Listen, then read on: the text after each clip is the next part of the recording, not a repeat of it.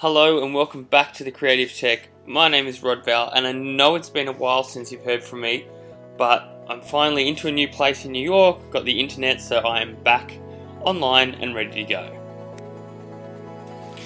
So yesterday I saw one of the biggest entertainment pieces in sport, and that was at the Super Bowl. So the halftime show is a huge thing. Year on year, most of the ratings don't come from looking at the game, but from watching the halftime show. So we've had awesome performances from Bruce Springsteen, there's been the Stones, you've had an awesome one from Michael Jackson that is arguably one of the best of all time. There was Janet Jackson with Justin Timberlake and the Wardrobe Malfunction. A couple of years ago we've had Bruno Mars, we had Beyonce, and this year we had a sort of a mixed up group. We had Coldplay to open it all up for us, and then Bruno Mars and Beyonce did a back-to-back song. So this was all part of launching Beyonce and her new Formation tour, where she's going to do 40 concerts worldwide. So in my personal opinion with this, it probably wasn't the greatest performance from these three guys. It was okay, but not exhilarating, and I think a lot of it came down to the fact that being in Charlotte when the game was being played, it was still daylight, so a lot of the visual effects that come from lighting were not there. They had a great aspect using the LED stage and, doing a tribute to all of the past performances. But I think one of the things that really, makes it something special is that lighting look and feel, and it gives it a whole new element and allows for a real contrast in what you can do, look, feel, and colour. So that's my quick spin on the halftime show. One thing I did notice at the start when Coldplay came out was a whole lot of brightly coloured umbrellas that they seem to have flipped inside out and were trying to open it, close it, open, close it. This, I thought, was an unreal opener for anyone, for any kind of corporate event. So jump on YouTube, have a look for it again, and just see what I mean. It's a really simple, effective way, but had a really good look and feel to the start of it. So another really cool bit about the Super Bowl, and obviously I'm not going to talk about the sport of it here, but is the ads. So there were quite a few ads this year, but some of the real standout ones were the Heinz ketchup ad, which was called the Wiener Stampede. So this is a really good one that used wiener dogs running towards people and trying all the different condiments. So you had the sriracha sauce, ketchup, mustard, tomato sauce, the whole lot.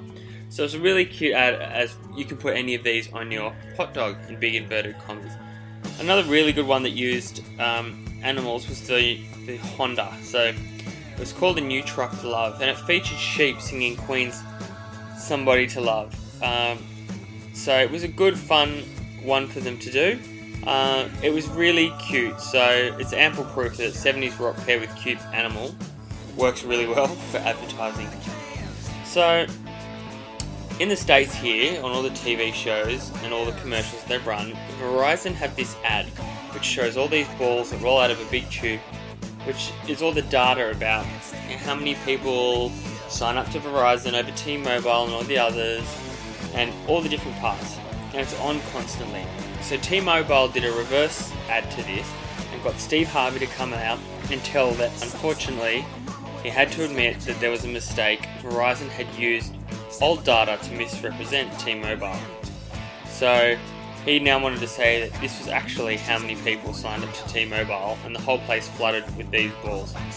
So again, it was Harvey making fun of himself, similar to what he did on Instagram, where on Christmas Day he posted Merry Easter.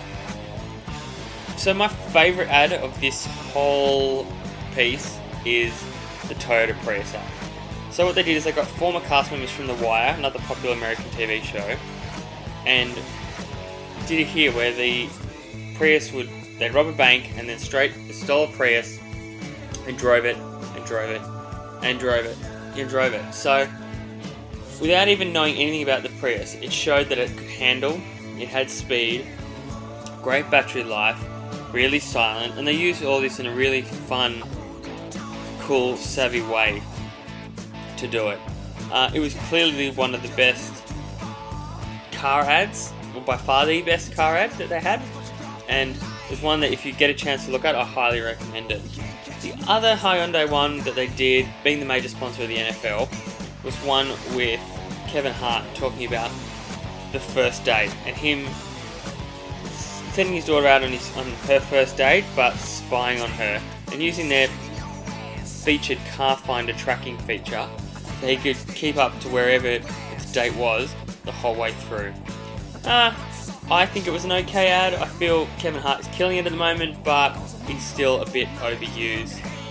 The worst one of all, and it's probably the strangest, and it really confuses me how a creative team let this get through, was the Mountain Dew ad, Puppy Monkey Baby. It was a bizarre, unfunny, nonsensical ad that pretty much promoted a drink that combined Mountain Dew, fruit juice, and a caffeine that they are now calling Kickstart. But what happens is this odd-looking creature comes out with a pug dog's face, a monkey's tail, and baby feet, and it's running around doing a conga line saying, "Puppy monkey baby, puppy monkey baby." I don't understand what it's about or what it's on, but yeah, it's strange. The other really strange thing here was the fact that a lot of these commercials were about irritable bowel syndrome or your intestines and how to clean them and make them, how to make your stomach better than what it is. So it was a really, really strange ad to come for it. So for me, the real standout ad and the winner, I think, this year is the Toyota Prius ad. So have a look, jump on YouTube and get into it. So that's all from me this week. Thanks once again for listening and stay tuned. Bye.